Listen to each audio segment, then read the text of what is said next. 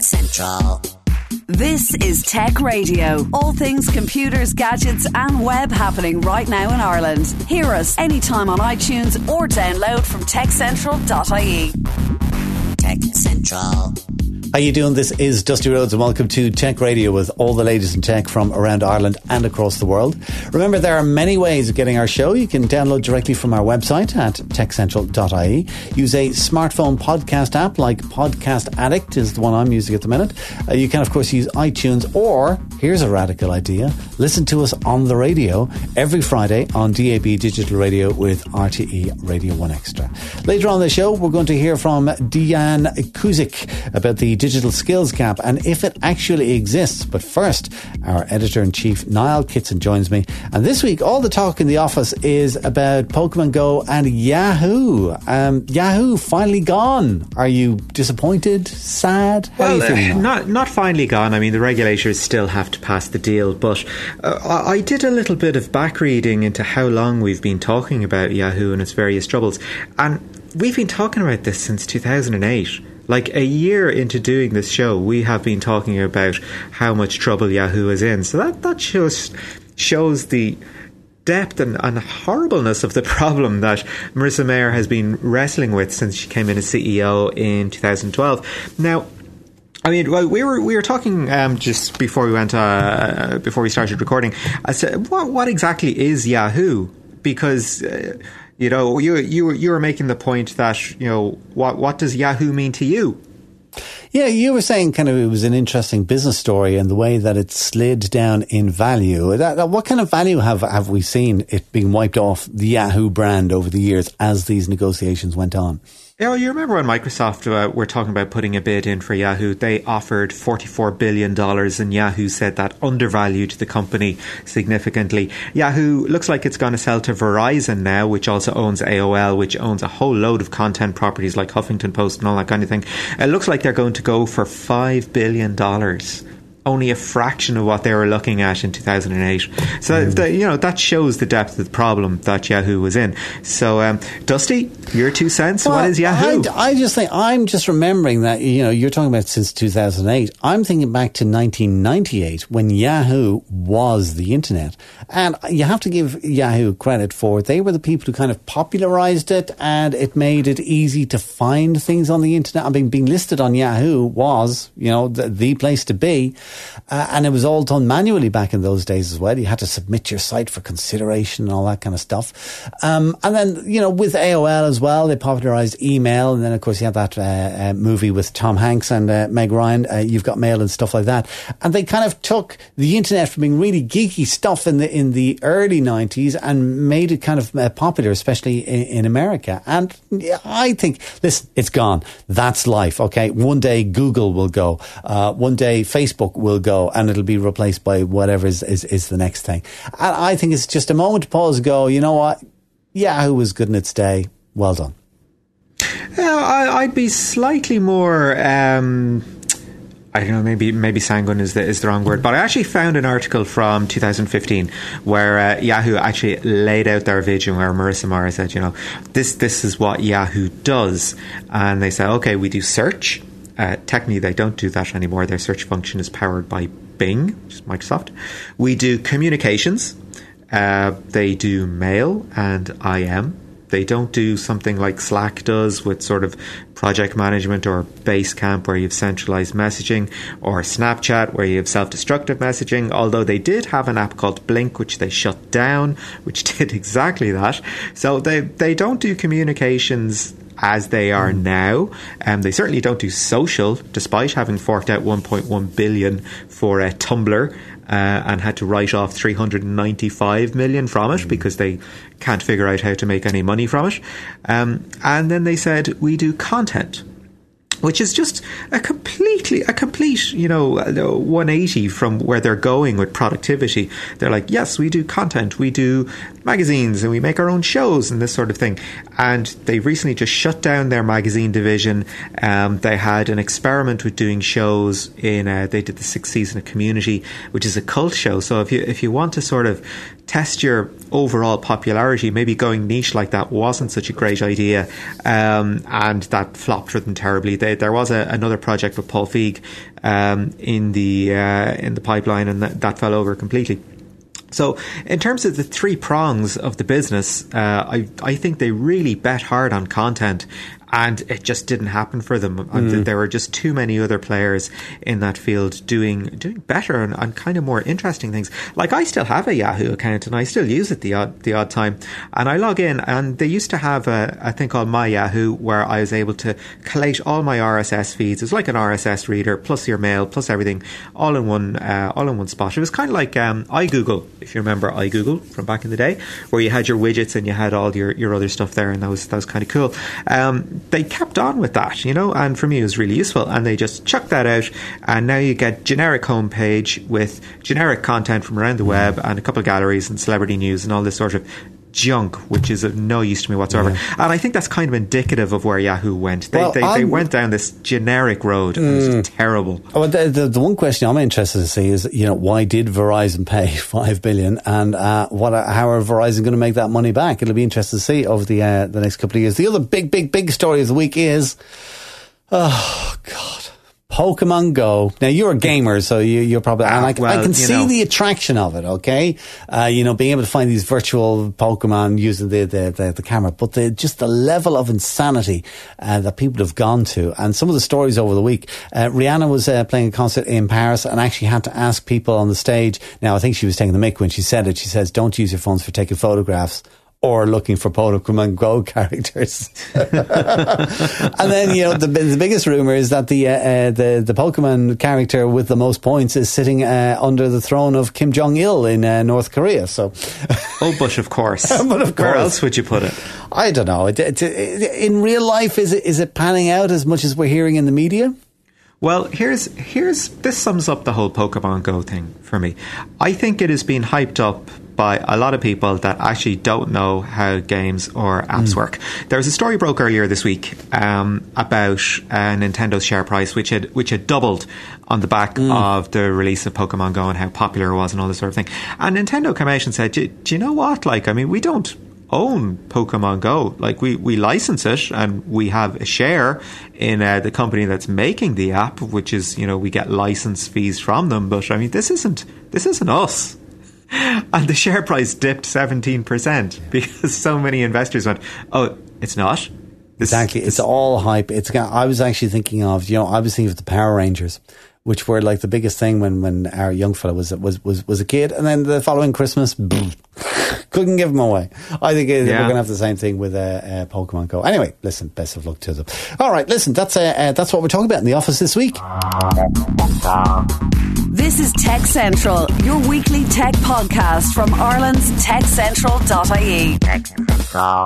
Niall has been out and about again this week, this time in search of the digital skills gap. Or does such a thing even exist? I'm meeting with Dejan Cusic this morning, who is the head of Comtrade Solutions and Services business, which I guess makes him one of the top people in Ireland for the company. And we're going to talk a little bit about the idea of digital transformation and the digital skills gap, whether these things actually exist or whether they're still quite theoretical. So, Dejan, I guess just to start, tell us a little bit about Comtrade for people that wouldn't be familiar with the company. So Comtrade Digital Services is 25 years old company. So we are in IT business for quite a long time. The company is, these days, Comtrade Digital Services is a lot about innovation, basically helping our customers accelerate time to market, and doing that with innovation. Innovation is sometimes coming from our partners, sometimes coming from ourselves. And it's not an Irish company, it's a Slovenian company, so I guess it begs the questions, or what was the main attractor to Ireland? I mean, we hear an awful lot about our tax regime and how favourable is it. So what were the factors that made Ireland attractive? Yeah, so interesting history about Comtrade in Ireland. So we opened the company in Ireland 15 years ago, so long time ago, and that was at the time by pure coincidence. Sales guy and director of the company was Irish guy. who was working with us at the time in Austria, and he wanted to move back home. As simple as that, and that's how we started. That's how we started business 15 years ago. But now we see Ireland as a major opportunity for us, major opportunity to attack other European markets, including UK here from Ireland, and also US here from Ireland. So in next 2 years, basically we are moving our HQ to Dublin. So again, reason it's good position to attack European markets. It's talent as well. Tax regime was not driver of that decision. Maybe there are going to be some side benefits of that. That's something we're exploring now, but that was not driver of the decision in our case. And it's an interesting point to raise at this stage in the conversation, because we hear an awful lot about the Irish tax regime as being something that draws in and keeps the multinationals, but extending to sort of smaller companies like Comtrade, that you would think that you would hoover up as many benefits as possible, but the fact that it's the human factor that brought you to Ireland and is keeping you here, I think, is quite interesting. To which extent do you think it's relationships like that will inform maybe other companies' decisions to come over as well? Possible. I mean, from what I read in newspapers recently from few companies, they were mentioning a lot about source of talent, not that much about tax regime. And some of them are actually fast-growing companies with not so much revenue. So, if you don't have revenue, tax regime is really irrelevant anyway, mostly. So, yeah, maybe it would be brave to say it's getting prevalent, that it's talent, but it's probably going to be important decision factor for other companies as well. And just to talk about the core of Comtrade's business, I mean, when we talk about digital transformation and when clients come to you, when people say digital, it encompasses so much now. I mean, it could extend from maybe somebody looking to develop a new content management system all the way up to formulating a social media strategy. So when somebody says digital to you, what exactly does that mean? I mean, is it almost a meaningless term at this stage? You're right on the spot. Digital is very wide these days, definitely. It means different things for different people. From our experience, it's not only about new website. It's not only about, it is about user experience, but it's not only about user experience. Very often it's about operational efficiencies. Companies using IT more extensively to achieve operational efficiencies. Very often it's also about change of the business models and using IT to support these new business models. So usually flow is question back to the people, what it really means for you and what you want, and then you start discussing. But yeah, you are very right. These days it's very wide term, becoming more or less meaningless. So when a potential client comes to you looking to start that conversation, and they say, well, we want to go digital, is it almost a case that you're kind of rolling your eyes at this stage and saying, well, hang on, like what does that term mean to you? Exactly. So, not rolling our eyes, but starting to talk about the problem they're solving. Is it a problem that they are not competitive anymore, and there are some issues with existing business models? Is the problem that on the website there are not too many people coming? Is it the problem that conversion rate is too low? So yeah, it's basically start discussing problem, not solution, and then to see how to help. One of the things that we've touched upon in the conversation is the idea of talent as an attractor to Ireland. One of the topics we hear an awful lot about in Ireland is the idea of the skills gap, that we have more digital jobs than we have people that can fill them. I mean, coming from a European-wide company, do you find this is a problem that's as big an issue on the continent? I mean, is this an international problem? So from our experience, and we have experience from South and Eastern Europe, from Austria, Germany, UK, US East Coast, West Coast. So, relevant experience, I would say. There is a skills gap worldwide on markets we are present. But that's also the thing is, in IT industry, there is a big gap in performance on people which are entering into the industry and top people which are long time in the industry. So I would say sometimes even 5 to 10 times top talent is better performing than the newcomers, while salary difference is maybe only 2 times. So that kind of war for talent has few segments. In one segment, it's for top talent, and it's very hard to find and hire, even in Dublin. Actually, maybe in Dublin more than anywhere else because of all these multinationals and all interesting startup scene and all of that. So top talent is very hard. But also on the entry level, because universities are not producing enough new graduates, and then flow into industry is not big enough.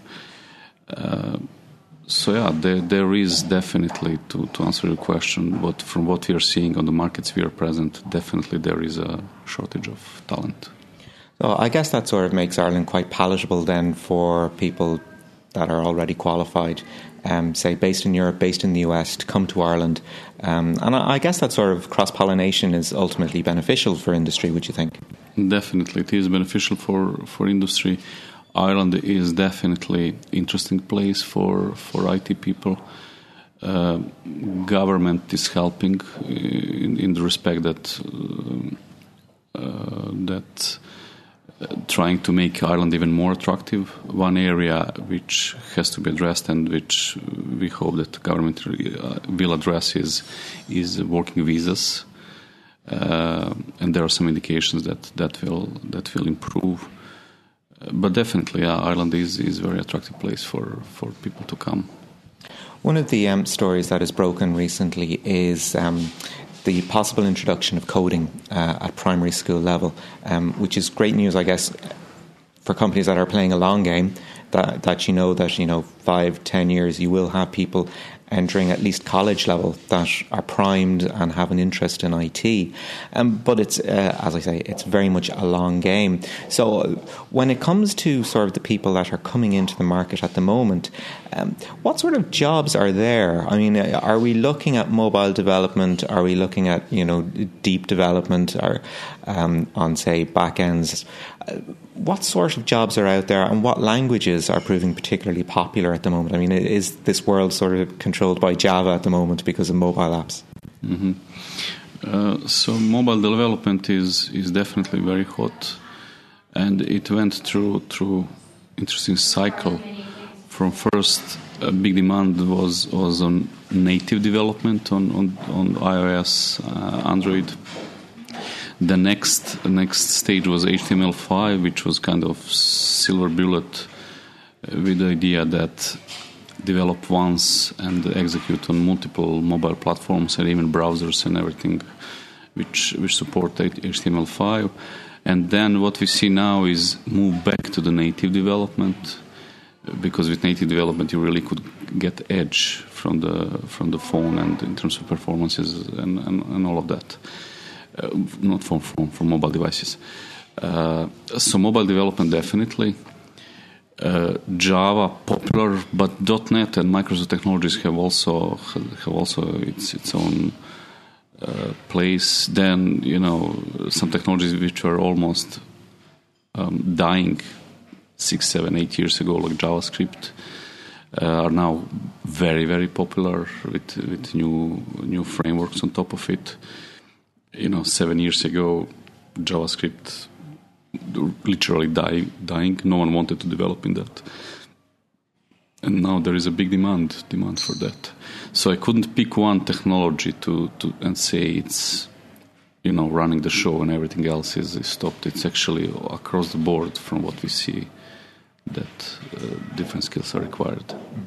One of the things Comtrade is doing to address the skills gap, and I've noticed a few companies are doing this specifically, where you've identified gaps in the skills market that perhaps the universities aren't going to be able to address in 2-3 years when you need people now to fill jobs. So we're seeing a lot of companies taking on training either in ongoing professional development or even attracting people out of schools, out of colleges. So tell us a little bit about what Comtrade is doing in that area and what sort of outcomes do you think is going to happen? Because when you operate a course for students or whatever, you can't be expecting a one-to-one transition from people that come to the course to a staff member 6 months down the line. Yeah. So we are doing a few things ourselves to try to address that skills gap. One is back home, we have our own university where we get every year close to 200 people in.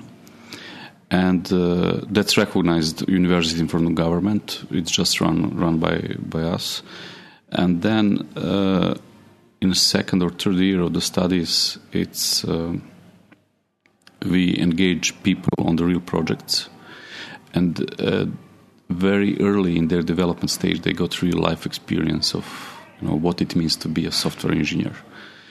Because many people have very romantic view of that, and would come in and say, I want to write games, because he's a gamer and he thinks that getting them very early in their education to work on real life projects help us to identify the right talent very early in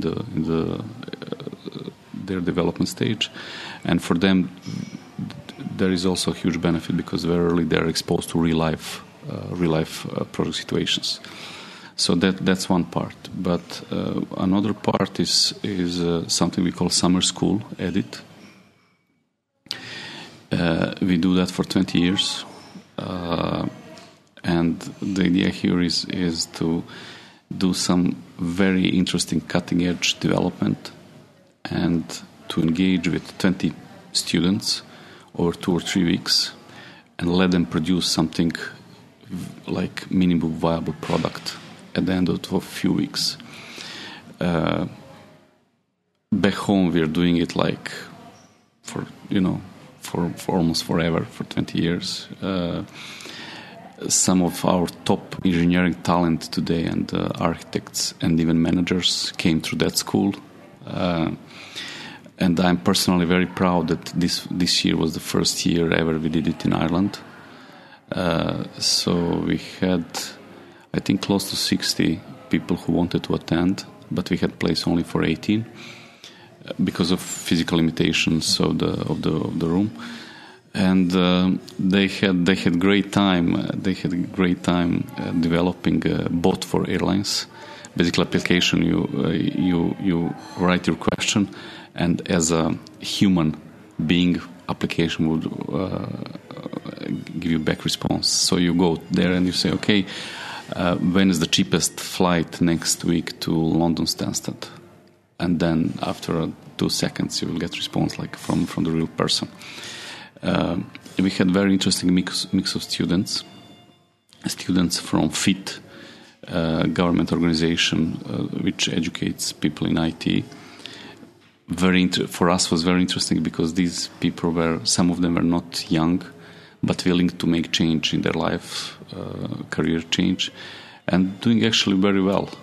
So they had a government course for 6 months, and then they got basics. And our mentors in the school basically, brought them to the next level. But we also had students from top Dublin universities. And last Friday was closing ceremony where they proudly presented what they did, and it was very impressive thing to see. So, just to conclude, what enthuses you about technology going forward? I mean, what are you looking at and saying, do you know what, in 5-10 years when people come to us, we're going to say this is an essential part of your package? Today it's mobile apps. What do you think it's going to be tomorrow? Yeah. So myself personally, a long time in technology, and I saw a lot of different things over the last 15-20 years. And it's changing all the time. That's one. Certain things. But what's happening now, that pace of the change is faster than ever. And multiplication of all these changes are gonna completely change our world in the next 5 to 10 years. If you think about main areas, for example, big data. In big data, people are figuring out important things without knowing reason why something is happening. So you analyze DNA and you analyze it for million of people, and then you see, okay, this combination has a bigger potential for cancer, for example. And then you could do something about it. Why? You have no idea. Do you care? If it's really on 95% of sample proved as a truth, you don't really care, Then second important area, sensors, Internet of Things. We will have sensors everywhere. It's from basic stuff like doors to, maybe even implanted sensors in ourselves to help us with some functions. Mobility, it's already there, but we'll probably see even next generation of devices and software which will be even more human-like. Then combine that with technology and development of new products, because there are so many people now in the industry.